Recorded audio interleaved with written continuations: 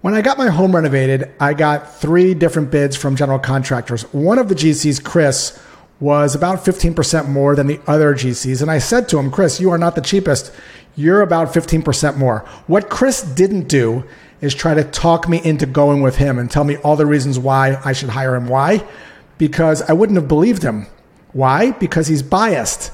Of course he's going to say he's the best. He wants the sale. What Chris did do is ask some questions that got me to think differently about those less expensive GCs. This is exactly what Chris said. So Josh, just so you're comparing apples to apples, here's some questions you should ask. Are they using RedGuard as a moisture barrier? Are they using hollow doors or solid doors? Are they using your existing plumbing that you've had in your house for 15 years?